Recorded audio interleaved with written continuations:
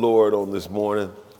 Father, in the name of Jesus, Lord, we magnify and we glorify your precious name. Thanking you today again for another opportunity that we have, Lord God. Lord, and I pray, as it's already been put before you this morning, that we don't look at this time with you, Lord God, as anything more than what it should be. And this is an opportunity that we have, Lord God, to allow you to speak to our hearts. That we come before your throne of grace, Lord God, with ears to hear what thus saith the Lord. So I pray right now that you will allow us to open our hearts, Lord God, that we may receive your word from on high, Lord God. Not for what we want it to be, not for what we even think that we need it to be, but for what you are sending it, Lord God.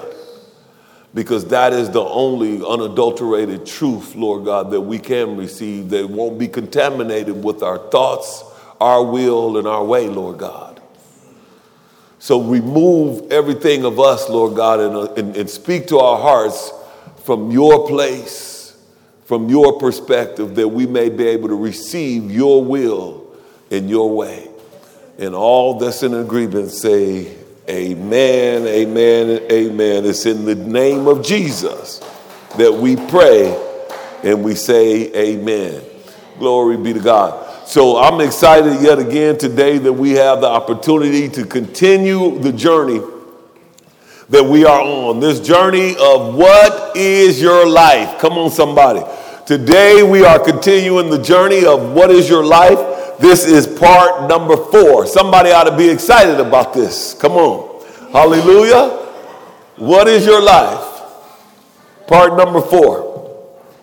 And if you will, turn your Bibles to Psalms chapter 8 this morning, as our passage of scripture that we'll start with is coming from Psalms chapter 8, verses 4 through 8. And as you get your Bibles turned to there, then just in as a quick review and just a reminder, as this is part number 4 of what is your life, that God has already spoken to us and he's laid some groundwork and some footwork as we continue on the journey.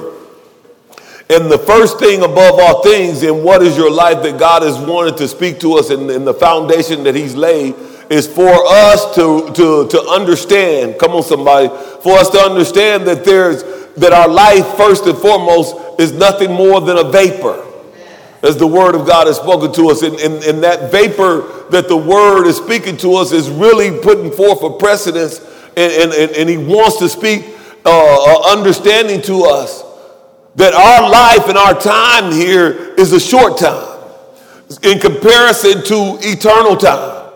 And in us understanding that our lives is nothing more than a vapor, and how short that time is. You know, the psalmist David talked about, measuring the days that he may be able to realize, gosh, measure my days. Show me the measurement of my days that I may be able to see how frail my time in my life is.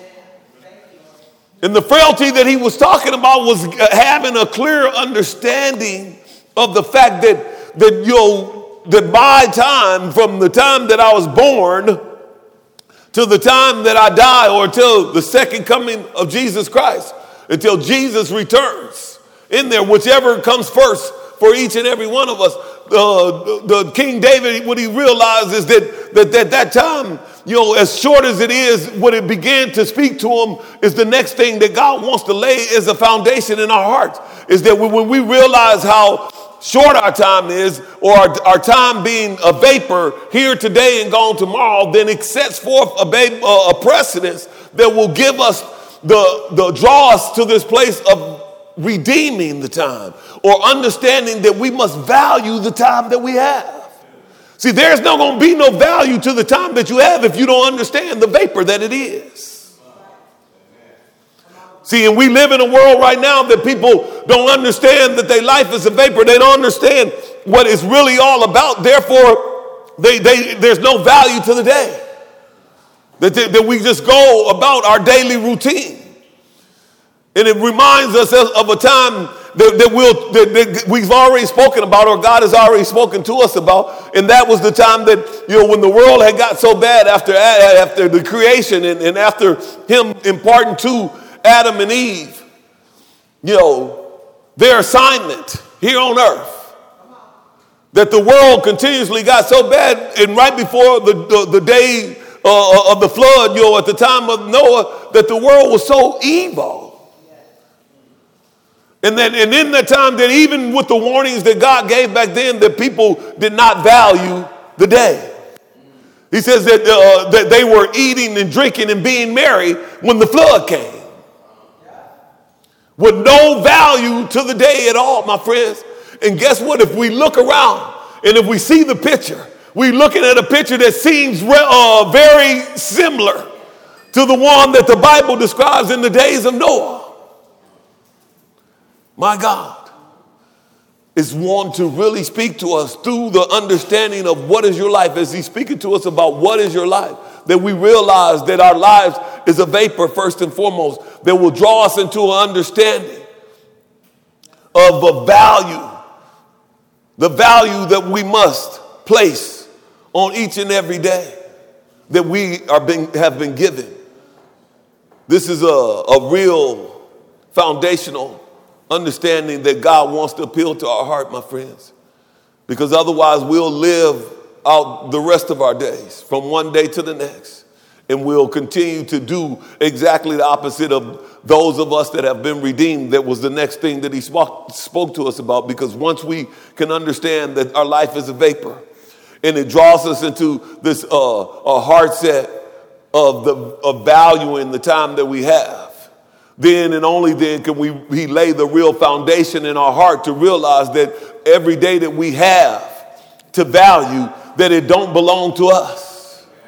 That we should no longer live for ourselves, is what he spoke to us on last week about, but that our life should be lived for him. What is your life? He's speaking to us in real time, my friend, and it takes us walking from one step to the other.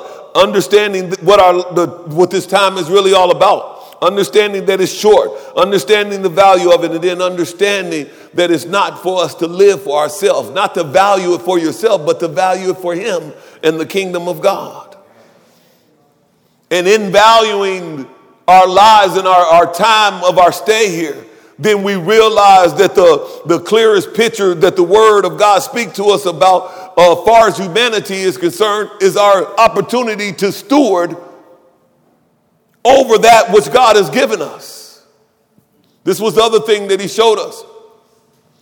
In 1 Chronicles chapter 29, is when he had spoke to us about the fact that he showed us that King David and the people of the assembly, this is at the end of King David's life, that more than anything, he came to a realization that everything that he had and everything of himself was the Lord's, had always been the Lord's, that still is the Lord's. And even in the time that he's departing from this place, that he realized that everything that he ever had in life was the Lord's. It came from the Lord and it belonged to the Lord. And it wasn't just talking about the financial or the money that he had. But when we come to understand that he was talking about even his life itself, his health itself, his spiritual gifts, his talents they came from the Lord and they belong to the Lord. And this speaks volumes to us today, my friend. That if we can really understand what is our life and the fact that our lives don't belong to us, that everything that we have, including our talents, including our spiritual gifts, and many of us have many spiritual gifts that God has given us. Many of us have much talent that God has given us. But you have to understand, and this is what this word is speaking to us about, and what is your life? That your spiritual gifts did not come from you. They came from the Lord. And they belong to the Lord. And it leaves us at a place when we understand that, then we can steward over the gifts that God has given us, over everything that God has given us. And we ought to. We have to. It's our responsibility, my friends. And so last week, he spoke to us about a beautiful human example that as God has given gifts and everything that God placed in this young man's hands, that he used it and he allowed God to have the favor in his life. That was the story of Joseph that God talked to us about that was so beautiful and so eloquent in the fact that Joseph was sold into slavery. But he trusted God enough that even when he was bought out of slavery and brought into the kingdom of Egypt in the house of Potiphar, which was one of the head guys to the Pharaoh, that God's favor was on his life so much that even Potiphar, the master of the house, realized the favor that God had upon Joseph's life. And what did Potiphar do? He ended up turning over everything that he owned and put it under the control of Joseph. And the Bible tells us when we studied this on last week that he submitted everything to the control of Joseph to steward over all that he had, even to the point that Potiphar did not know what he had except for the bread that Joseph gave him to eat. This is how he was entrusted. And that picture speaks to you and me today, my friend, that is your spiritual gift, all that you have, that God has placed it in your hands. It don't belong to you. It didn't belong to Joseph, but God put the trust in us, just like Potiphar put the trust in Joseph because he believed with all his heart that Joseph would be faithful, that Joseph would be loyal to him. And as we went through the story, we know that that's exactly what Joseph was. He was loyal and faithful to him, even in many compromising positions, even the ones that showed the picture of Potiphar's wife coming on to Joseph, and Joseph having all of Potiphar's stuff in his hands, but he did not cross the line. And as God is speaking to you and me today, are we crossing the line in terms of what God is giving us and entrusting us with? Or are we good stewards over that which God has given us? And through each and every one of these parts, as we went forth through this, the picture is us being good stewards over the life that God has given us. And we know, and we talked about the fact that a steward is a representative or a manager, someone who stands in for the authority figure, the boss.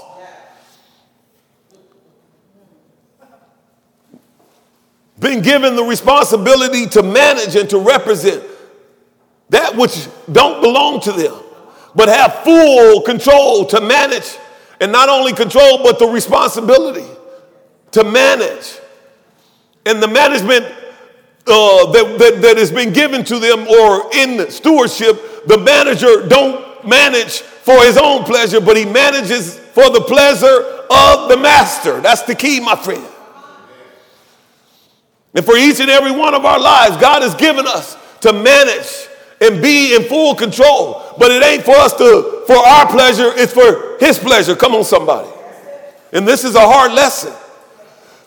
It's a hard lesson, my friend, because when you are in full control of something, it makes it very difficult to not use it for your pleasure and to remember what this is all about. That's why the question is before us, and it's going to be before us, and God wants you to keep it before you. What is your life? Realizing your life don't belong to you. It is for you to live for him and not for ourselves. As we discussed in 2 Corinthians chapter 5, verse 15, that he died for all, that those who live, that's you and me, those that have eternal life, that we should no longer live for ourselves, but for him who died for us and rose again. And the key in all of this, my friends, that this is not some just words that God is saying or words that just is spoken. God needs us to get this into the bottom of our hearts, that it makes a difference, it makes a change in our life, that we can truly begin to be vessels and instruments that he can actually use in a time such as this. Because that was the other thing that he talked to us about, that there's a purpose to God giving you the responsibility to manage for his pleasure. Because he needs to use us not for just like we've been called out of the darkness and moved into the marvelous light, that he can use us that somebody else may be brought out of the darkness into his marvelous light, my friends. So no, it's not about us. While it yet is our responsibility, and for so long and too long, I'm not even talking about the world, because we know that the world has no responsibility to live for the Lord because they haven't accepted the Lord. But the church has this responsibility because we have accepted the way of salvation. We have accepted the plan of God. We believed in our hearts and confessed with our mouth that Jesus is Lord. And in that, God has made us a reservation that you can't cancel, my friend. Or should I say, he's made you a reservation that he is faithful and loyal enough to keep. Hallelujah. And in that, becomes our reasonable service to be a living sacrifice for a short period of time, is what he spoke to us on last week. That this short period of time, that may be filled with some grief and a little bit of suffering. And he reminded us that suffering is not yet to be compared to that which he has in store for us, my friends. So let's keep it straight.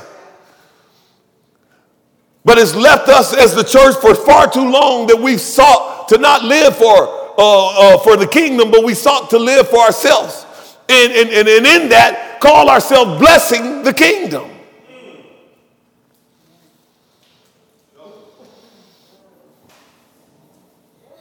And I get it. I get it. It's a thin line and all of that. But God is wanting to make it straight with us on today.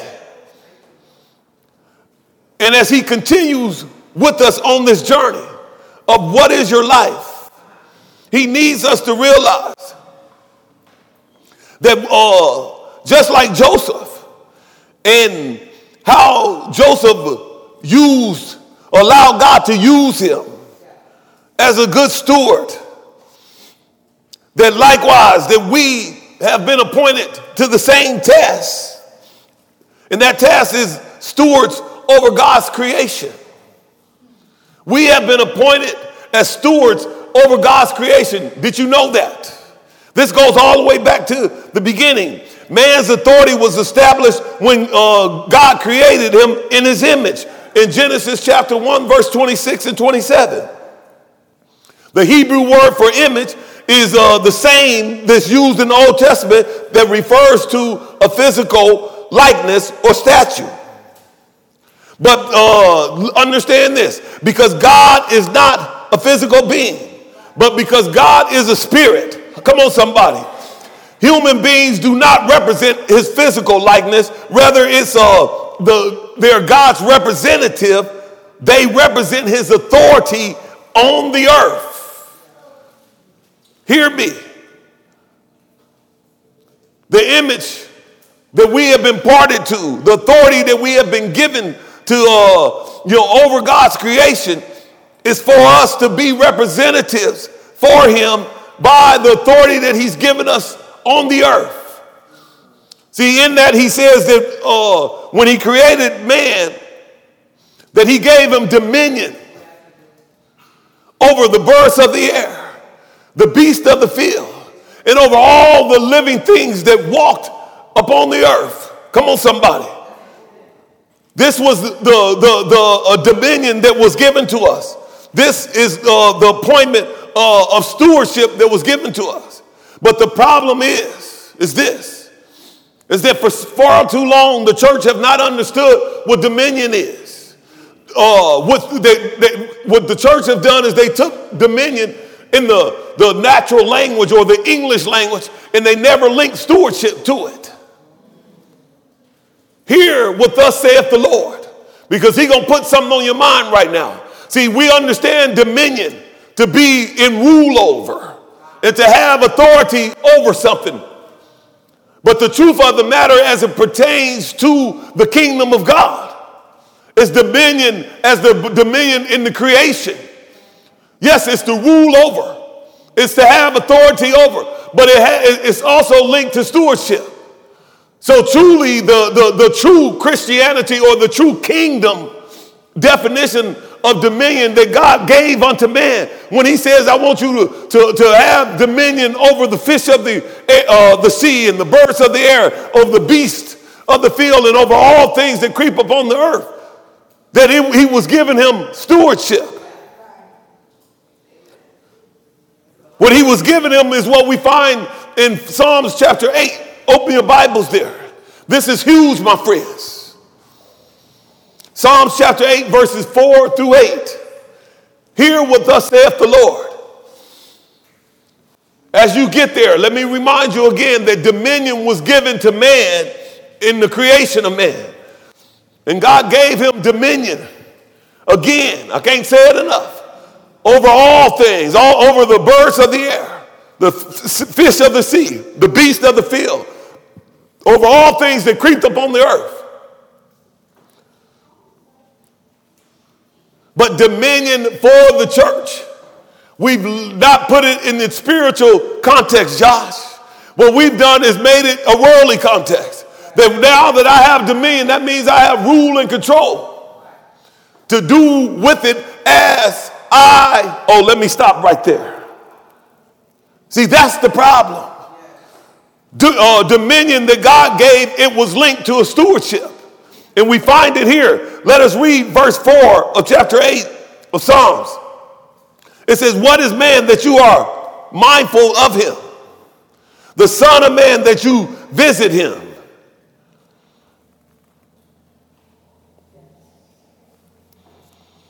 Verse 5. For you have made him a little lower than the angels, and you have crowned him with glory and honor. You have made him to have dominion over the works of your hands. I'm going to read that again. That you have made him to have dominion over the works of your hands. You have put all things under his feet. All the sheep, oxen, even the beasts of the field, the birds of the air, the fish of the sea that passes through the paths of the sea. O Lord, our Lord, how excellent is your name on all the earth. So what we see and what we find here is that God has given man dominion over the works of his hands. See, the works of God's hands is still God's. And where we missed the boat at, again, my friends, is that we took dominion to as though it was the works of our own hands. No, it's still the works of God's hand. And so we cannot go no further until we make a clear understanding as to what dominion that God gave. The dominion that God gave to man was the authority to steward. That's what dominion God gave. He says, the works of my hands, I'm going to give you authority to steward over the works of my hands. And we got to keep this in proper order in our hearts. And what is steward? What did he give us authority to do? He gave us the authority to be responsible, or the responsibility with steward is to manage for the master's pleasure. So what he gave us is the responsibility to manage the works of his hand for his pleasure, my friend. This is a serious message, because far too long the church, what we've done is we've taken, and I've heard it preached, I've seen books written on it, and it focused on the dominion that man had, the rule and the control that man had. And it left out the connection that the rule and the control we had was given by God, and it was for us to manage that which was with the works of his hand for his pleasure. Turn your Bibles to Daniel chapter 3, or actually Daniel chapter 4. Daniel chapter 4.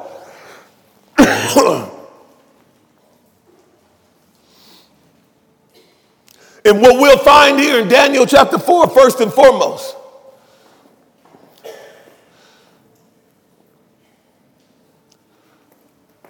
is that the works of God's hands is awesome and they are mighty. And yet God gives dominion to man in the earth. See, and when we don't have a proper perspective of it, then the word of God will seem contradictory to one another. But given the proper understanding, as we read in the word here in Daniel, we'll see that the dominion, glory be to God, the dominion that comes from the Almighty God and from the works, the wonderful works of his hand, that his kingdom is everlasting. And his dominion is from generation to generation. That God has never lost control. That God has never been out of control. That all control is always in his hand. Come on, somebody. And though we know these by words, but we've been confused with the fact that God has given us dominion. Because we didn't have it linked to the fact that it was the dominion he gave us was the dominion over all of his stuff, works of his hand, to manage the responsibility to manage that. Hallelujah. This is good news. Look at verse 3. Matter of fact, let's back up to verse 1. This is King Nebuchadnezzar, and he says to all people. Actually, before we read that, let me lay the foundation here. Here, King Nebuchadnezzar has just experienced another wonderful sign from God, the only true God. Because as we know the story that back in these times, and King Nebuchadnezzar himself, he had just built a golden idol that he had called for all of the children and the people of the nation to worship. His golden idol. Come on, somebody. But yet because Daniel, Shadrach, Meshach, and Abednego, and these two true young men that understood that God had given him a responsibility to manage that which he had placed in them, that they were not willing by no means to worship another God. And so what King Nebuchadnezzar right here has just witnessed again is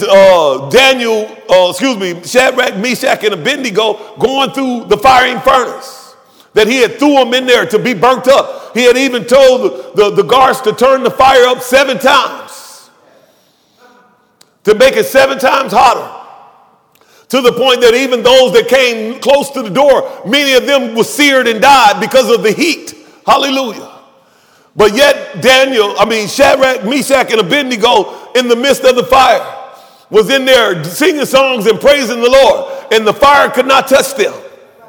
So what he had just witnessed was the wonderful sign and the miracles of God that will keep those that trust in the Lord.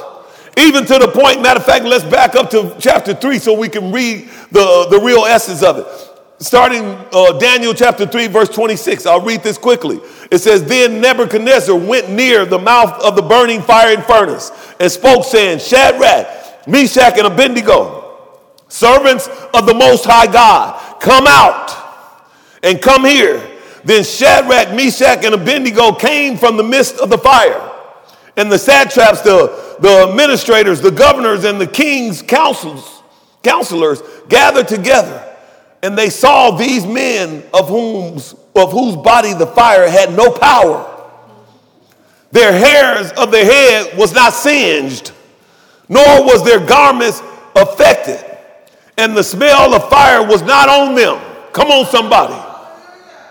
Nebuchadnezzar spoke, saying, Blessed be the God of Shadrach, Meshach, and Abednego. This is right after he had was killing people or willing to kill people for not worshiping his God. But now through the sign of the faithfulness of these young men that trusted in the Lord, here the king Nebuchadnezzar said, forget my God. Here let's just go further. In 28 he says, Nebuchadnezzar spoke, saying, Blessed be the God of Shadrach, Meshach, and Abednego, who sent his angel and delivered his servants who trusted in him. And they have frustrated the king's words and yield their bodies that they should not serve nor worship any God except their own God. He says, therefore, I make a decree to all the people, all the nations or languages which speak any a mist against the God of Shadrach and Meshach and Abednego. Let me read that again. He says, I make a decree that any people, any nation, or languages which speaks anything amiss against the God of Shadrach, Meshach, and Abednego shall be cut into pieces, and their houses shall be made into ash heaps, because there is no other God who can deliver like this one. Hey, hallelujah. There's no other God. And see, we have people that's looking in the world. We live in a time right now that God wants to show himself, just like he showed here. But do we trust in the Lord enough that he can show the people that there's no other gods? There's not Zeus, there's not Buddha, there's not no other gods but him that can deliver. Hallelujah. But it's going to take us trusting in him enough, just like these boys did. And look what it goes on to say. It says, verse 30, so then the king promoted Shadrach, Meshach, and Abednego in the province of Babylon. And so now we go into chapter 4. So this is what has just happened. It says, Nebuchadnezzar the king, to all the people, nations, and languages that dwelled in the earth, peace be multiplied to you. This is him writing. He says, I thought it good to declare the signs and wonders that the Most High God has worked for me. He sees what's happened. He says, now look, here it is. How great are his signs? How mighty his wonders. His kingdom is an everlasting kingdom, my friends. See, remember what we're talking about. We're talking about the dominion. We're talking about what true dominion from the kingdom of God perspective really is. Even the king now comes to an understanding that his kingdom is everlasting. And then he says that his dominion is from generation to generation, my friends. We got to know that the God that we serve, that he is still in control, that he is still the power of all things. And though he is given to us for our stay here, this is what this is all about. This is why it's talking about what is your life. Because we have a responsibility, my friends, that in our lives, that we manage that which the master has given us for his pleasure. It's high time that the church get off of its high horse and begin to understand that this ain't about us. This ain't about you. This ain't about me. This ain't about my pleasure and taking the things that God has given me and using them for myself. That the word of God is still yet true. And yes, he gave man dominion. And he repeated that dominion even after he destroyed the earth with water. And only left 2 by 2 and Noah and his 8 family members. The 8 of them. That God repeated the same thing that he had told Adam and Eve from the beginning. He repeated the charge of dominion. And he gave them a simple charge of dominion, and that was to take control over all that you have dominion, you have control, you have rule over. But when we know what dominion is all about, this is you have rule over to steward.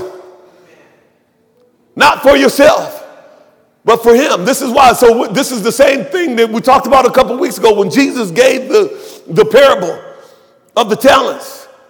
That when the master went away, that he had gave 5, 2, and 1. But the master is coming back, my friend. And the talents that he's giving you, what is he going to come back to? Is he going to come back to one that have doubled his talents and say, present to the Lord, that this is, I took the 2 that you've given me and here, I got 4 for you now, Lord. Or are we going to be like the one that he gave the 1 talent, that buried it in the sand, in essence, used it for himself. And when the master came back, he was only able to give him what he was given. Nothing else, nothing more. No value to the time. God ain't looking to just get back from you. He's looking to get what he's invested in you, that he can use that to somebody that you, when you come before him, that there's some other ones on the account. And not because you led him to the Lord, but because he used you and you used the right talents that he gave you. Because the Bible says that no man comes unto the Father unless he's been drawn. And that drawing ain't from you. It's by the Jesus, the Christ, the living Son of God. See, that's why Jesus said, if I be lifted up, I'll draw all men unto me. It's Jesus that draws man unto the kingdom. But you are the vessel that has been given the talent, that you don't bury it in the sand, but that you use it, invest it, that some return will come. And for many of us, we're going to stand before the King. I'm talking about Jesus Christ. And what will be on our account is the question. And see, the interesting thing about this story, because even though now, and this has to be where the place where the rubber really meets the road. And we got to really understand this, because it ain't good enough just for us to know the wonders of the Lord. It ain't good enough for us just to have seen the signs of the Lord. And even just like King Nebuchadnezzar turn around and declare it as a rule to the people. So it ain't good enough just for me to have known the sign, for me to have seen the sign, and for me to even stand here and before you and declare the sign. There's yet more to it. Because what we see here with King Nebuchadnezzar is, although he has seen the miracles of Yahweh and believed that it is the spirit of the holy God that was within Daniel and Shadrach and Meshach and Abednego, he then in chapter 4 has a dream. But yet his heart is still filled with pride. And that's what this dream that he has in chapter 4 exemplifies. That he has not submitted to the rulership, or he had not submitted the rulership of his own kingdom to the kingdom of God. See, God gave him the kingdom, but then he took the kingdom, and instead of submitting the kingdom to the rulership of God, he took the kingdom and submitted the rulership to himself. Hello? This is what we do with our life, my friends. Yes, God has given you your kingdom. But are you taking the kingdom, and do you understand the dominion that you have, that is to be a steward? It is not for you to rule for your control and for your pleasure, but it's for you to take that which God has given you, and just like, unlike King Nebuchadnezzar, but take the kingdom that God has given you and put it under the rulership, or submit it to the rulership of the kingdom of God, where it belongs. So here in chapter 4, as you read through it, what you see is he had a dream that none of his magicians, his satraps, all of his top boys could not interpret. So naturally, he calls on Daniel, the man that had the spirit of the holy God, of the Most High God living on the inside of him, the one that was true to God, one that that put his trust in God completely. Hear what thus saith the Lord, my friends. Because for far too long, we've been encouraged that it was good enough just to say the words. It was good enough just to observe the miracles of God and the wonders of God, and then declare them to somebody. But it never gave us the responsibility on how to live after that. So what we did is we took them same things and kept it under our own rulership, and ourselves been filled with pride. This is what we see in the church now. This is why the church puts the onus on God, in the relationship with God. The only relationship with God is what God is going to do for me or for us, or what God's supposed to do for us. If we take what God has given us and submit it to the rulership of God, then you already know he's at work for himself. And you are a benefactor of that work. Look what happened here. So in short, the dream shows this. He says he begins to explain the dream. And he tells him that he's seen a tree in the midst of the earth, a big tree. It was a giant tree. And the tree began to grow and became strong. Look at verse 11. It says its height reached to the heavens, and it could be seen to the ends of the earth. Its leaves were lovely, this tree.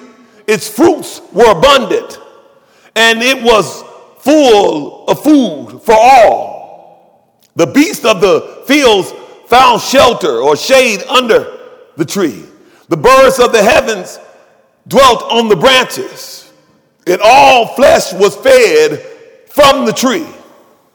He begins to explain to Daniel what the dream is, and he sees this. And then he says, I saw in a vision in my head while I was on my bed.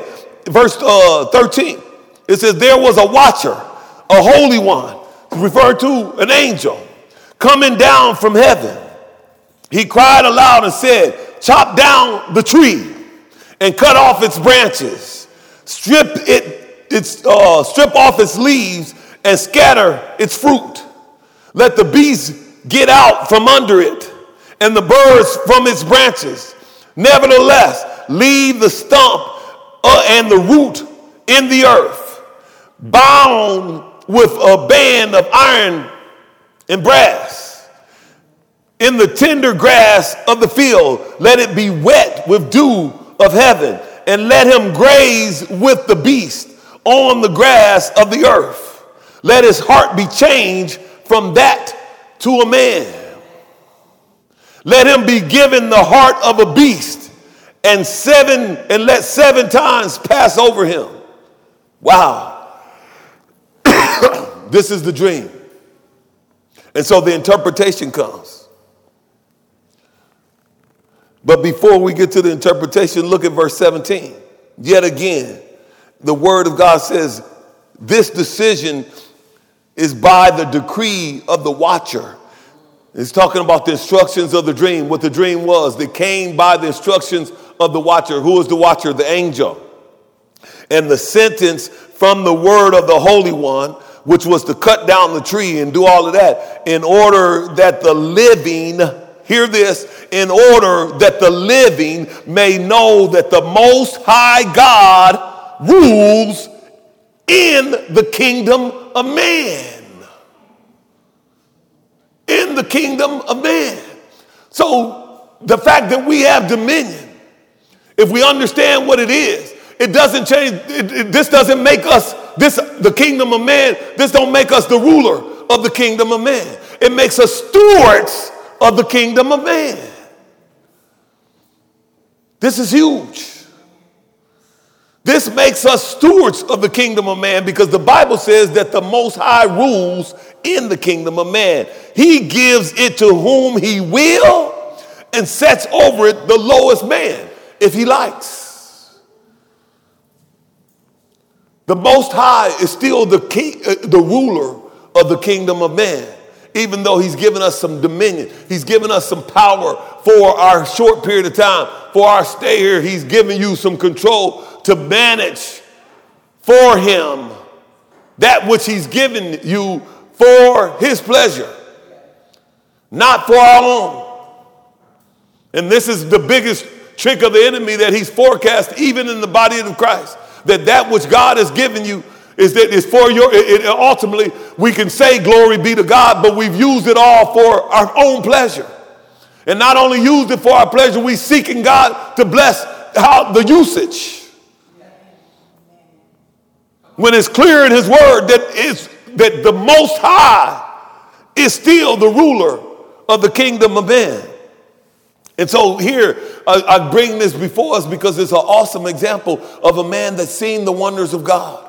And the wonders of God changed his mind to bless the Most High God, to recognize that God was the only true God.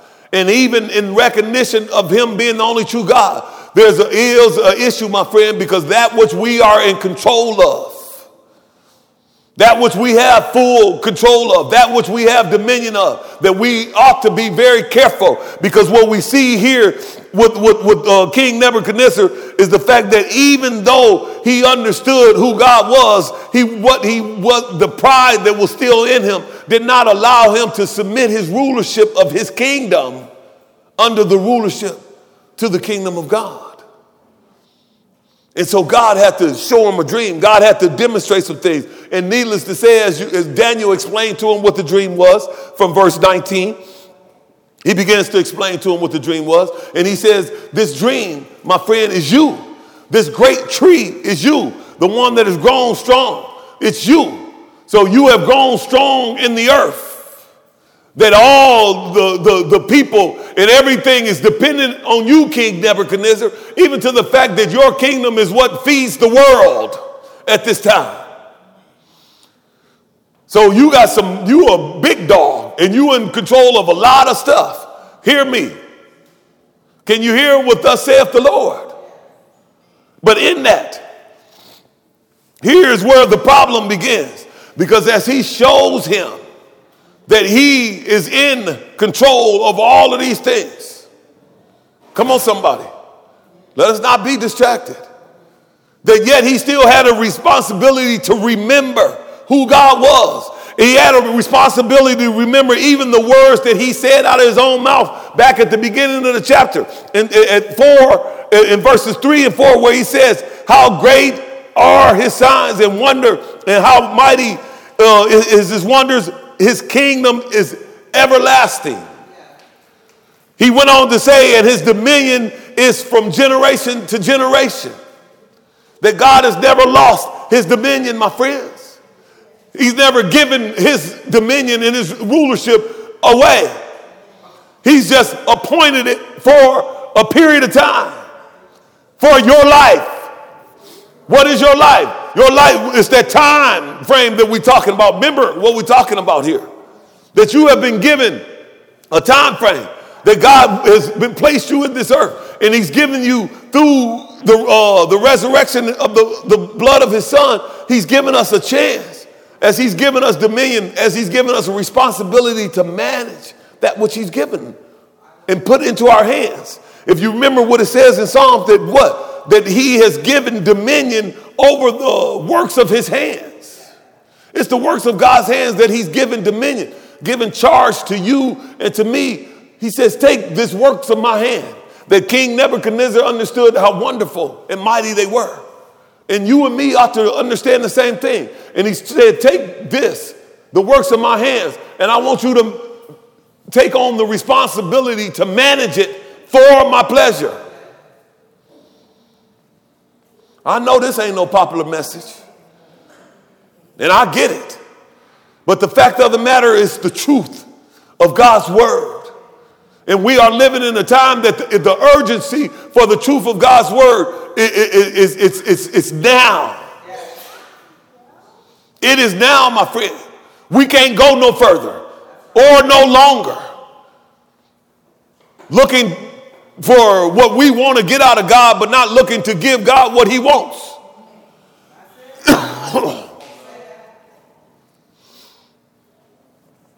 So here in the story, it ends. As we go through it, and you'll see, if you skip down in chapter 4, Daniel chapter 4, look again. He tells the instruction was to chop down the tree. And that's exactly what happened. So if you know the story, if you read the story, what ends up happening is that very moment that Daniel gave the interpretation. Immediately, the manifestation of the interpretation came. And they cast King Nebuchadnezzar out of rule. And the Bible says that he wandered in the fields. And he became like one of the beasts where his food was the grass like the oxen. That he became deranged in his mindset. That his hair grew crazy and that his nails grew long. 7 times over. He dwelled with a messed up mind and in the field like a beast with nothing. His kingdom had fallen. And it says that one day, after 7 times over, that his mind returned to him. And that was that stump. He says, don't take the stump. Remember, he says, cut it down to a stump, but don't remove the stump from the earth. Matter of fact, cover it with brass and armor to protect it. And that was the return of the king, Nebuchadnezzar. That his mind came back to him. He was restored into his kingdom. And he rose up again, but this time, guess what? He rose to an understanding not only of the wonders and the signs of God, but the rulership of his kingdom belonged to God. And that's what it is for you and me, my friends. And the crazy thing about it is that take time to read this, because what you'll see immediately as King Nebuchadnezzar's reign came to an end, starting in chapter 5, the very next chapter, then it was his son, King Shazar. And the very same thing that his son had witnessed all of this stuff. His son not only witnessed the greatness of this kingdom before it fell, he witnessed the fall. He witnessed his dad living as a beast for 7 times over in the field and returning to it. And guess what? When he became a king, guess what happened? Immediately, the same thing. That he began to worship other gods.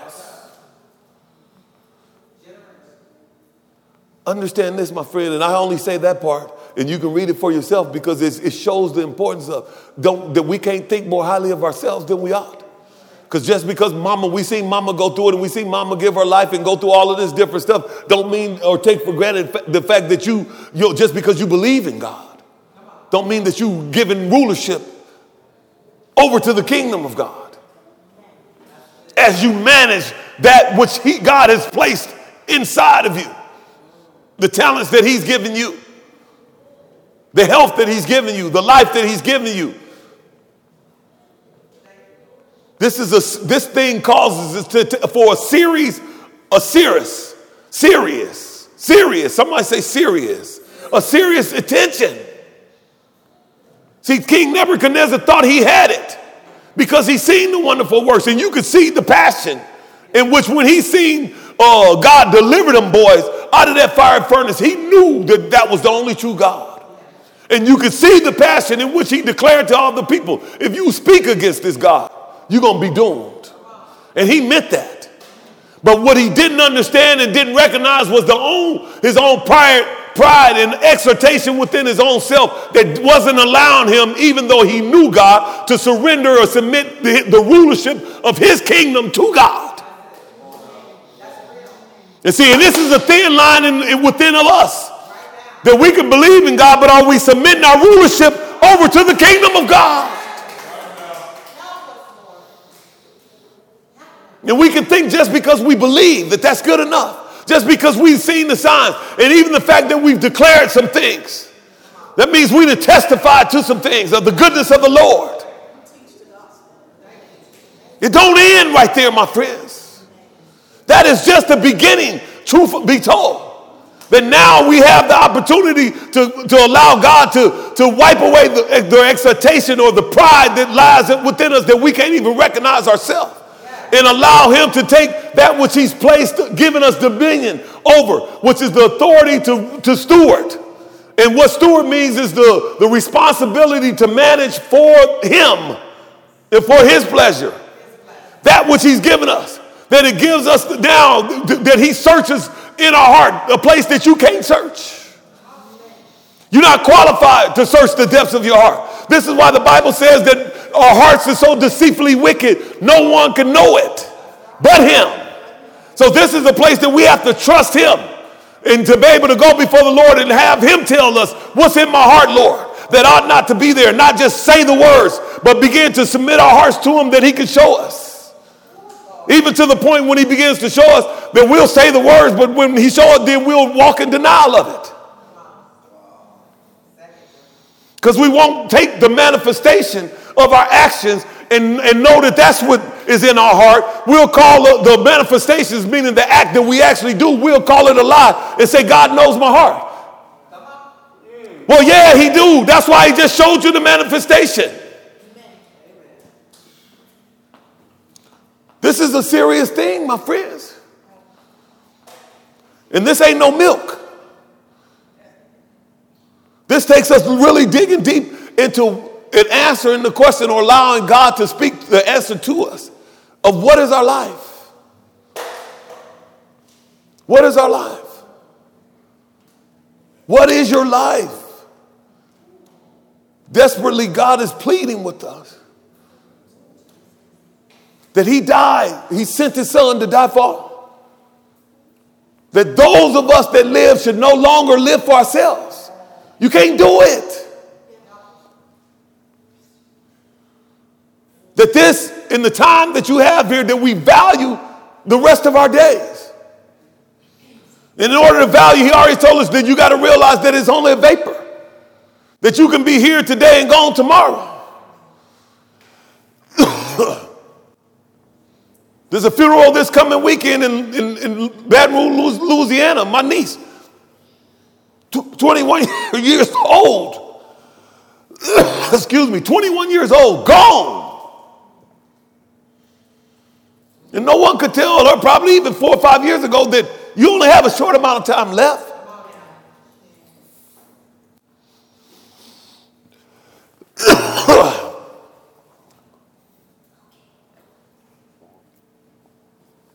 We only can value that which we understand.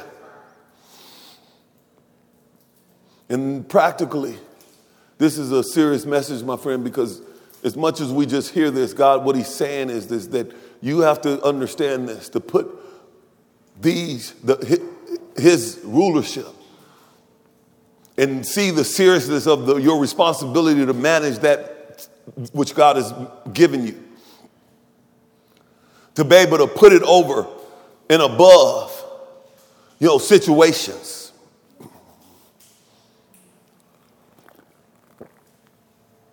Because there are situations that happen every single day. That people talk to us the wrong way. People lie to us, they cheat us. They do all sorts of things. To harm us in some way, shape, fashion, or form. And I can assure you, my friend, if we don't understand the value of all of this, then there are some things that can happen to you that you're not going to take from no one. See, we might take a few things, but most things we ain't going to take from somebody, even though we believe, we'd have seen, and we believe. And not only seen and believe, but we'd even confess. We'd have told the testimony of the goodness of the Lord and who he really is. But see, when this stuff happens, then we set the rulership or the submission to his kingdom aside, and we operate in our kingdom. See, we set aside his kingdom to please or to how you say it? For his pleasure. We set aside his pleasure because see, my pleasure is that you ain't finna talk to me like that and I'm finna handle this.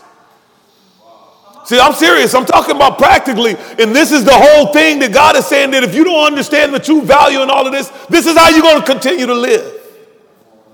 Up and down. This is going to be the same thing that you seen King Nebuchadnezzar and his children go through. That they'll know it for a minute, but when certain situations happen, see, when I decide, 12 months later, I forget about what didn't happen, or it simmers down in my spirit, and then I give another decree to make another God that these people got to bow down to, even though just 12 months ago I done gave a decree that there ain't no other God that you should bow down to. And then when this happens, see how easily we can be moved. And for us today, we move by situations. So yeah, it don't mean that you didn't know, didn't declare, didn't believe. But right now, see, and the only way that we're going to overcome this is get to the root of understanding that, see, there ain't no situation that can happen that should take precedence over the rulership or our submission to the rulership to the kingdom of God. Or taking that which we rule and submitting it to the rulership of the kingdom of God. That's your choice. God has given you the dominion and the responsibility. And see, and the beautiful thing about God is that when he gives us the dominion, you see, he never took it back. He destroyed some things and started all over, but he never has taken dominion back from man. Even though when the Bible is clearly says that he was sorry. Sorrowful that he had ever made man. And truly what it's really speaking to is that he was sorry that he gave dominion to man. That's what it's really saying.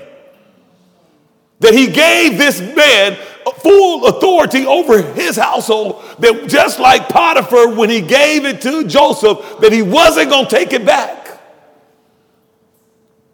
That God has given full control, and see, he ain't going to take it back until he comes. You see? See, because if he was like us, then he'd give it today and tomorrow he's take it back. You ain't doing the right things. Come on, somebody. God says, no, I've given it to you. Now it's your responsibility to rule it for my pleasure and show me that you are still submitted to the truth, which is that my dominion, God says, is from generation to generation. My dominion is everlasting. This is huge for the mature believer. It's calling us another step further. It's a charge that says that you can't stay where you are just because you've seen, because you believed, and even the fact that you declared. That God says, I need to be able to see the manifestation from one day to the next of your submission of that which I've given you rulership over, that you submitted back to my rulership. That you are living this in this way.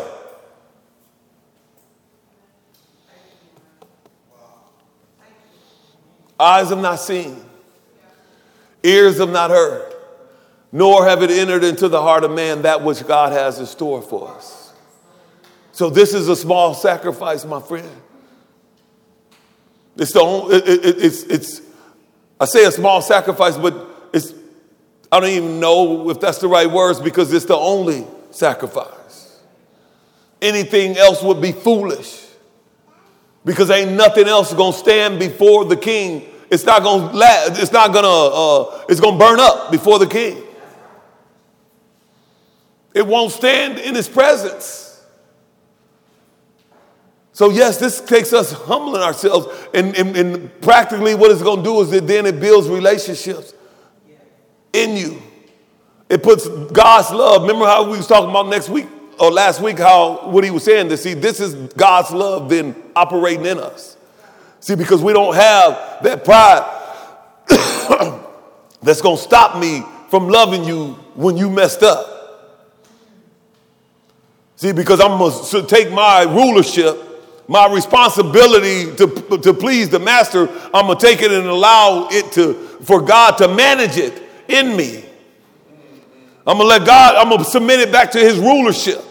And see, when I submit it back to his rulership, it only can show me that which God has already shown me. So he loved me when I was messed up. So then it becomes no problem for me to give you some love, even though you messed up.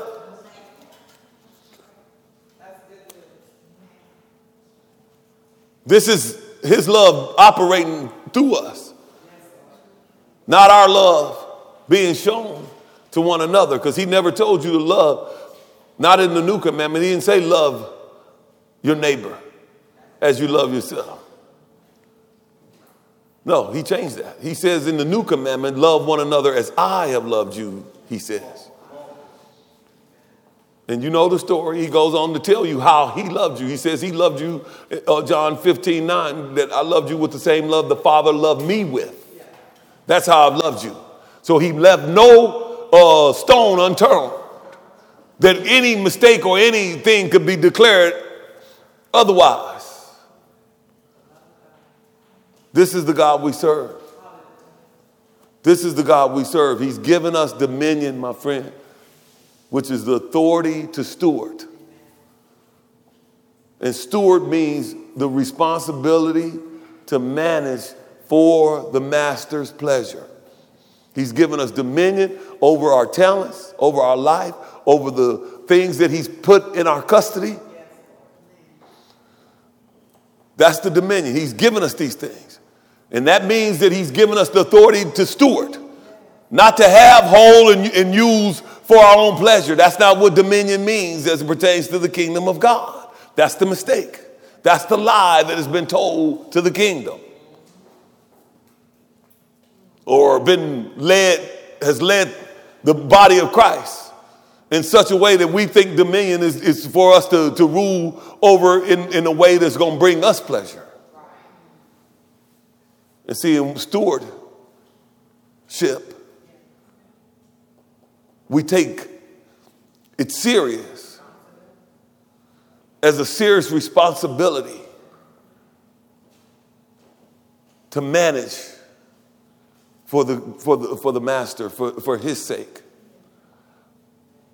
Are you managing that which God has given you responsibly for his sake?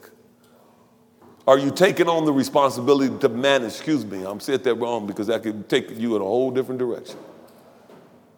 Because responsibility to you may be something different to me, and it's too much interpretation. No, are you taking responsibility to manage that which God has given you for his pleasure? The bottom line. If you're not, today is the day that you need to make that commitment in your heart to change it.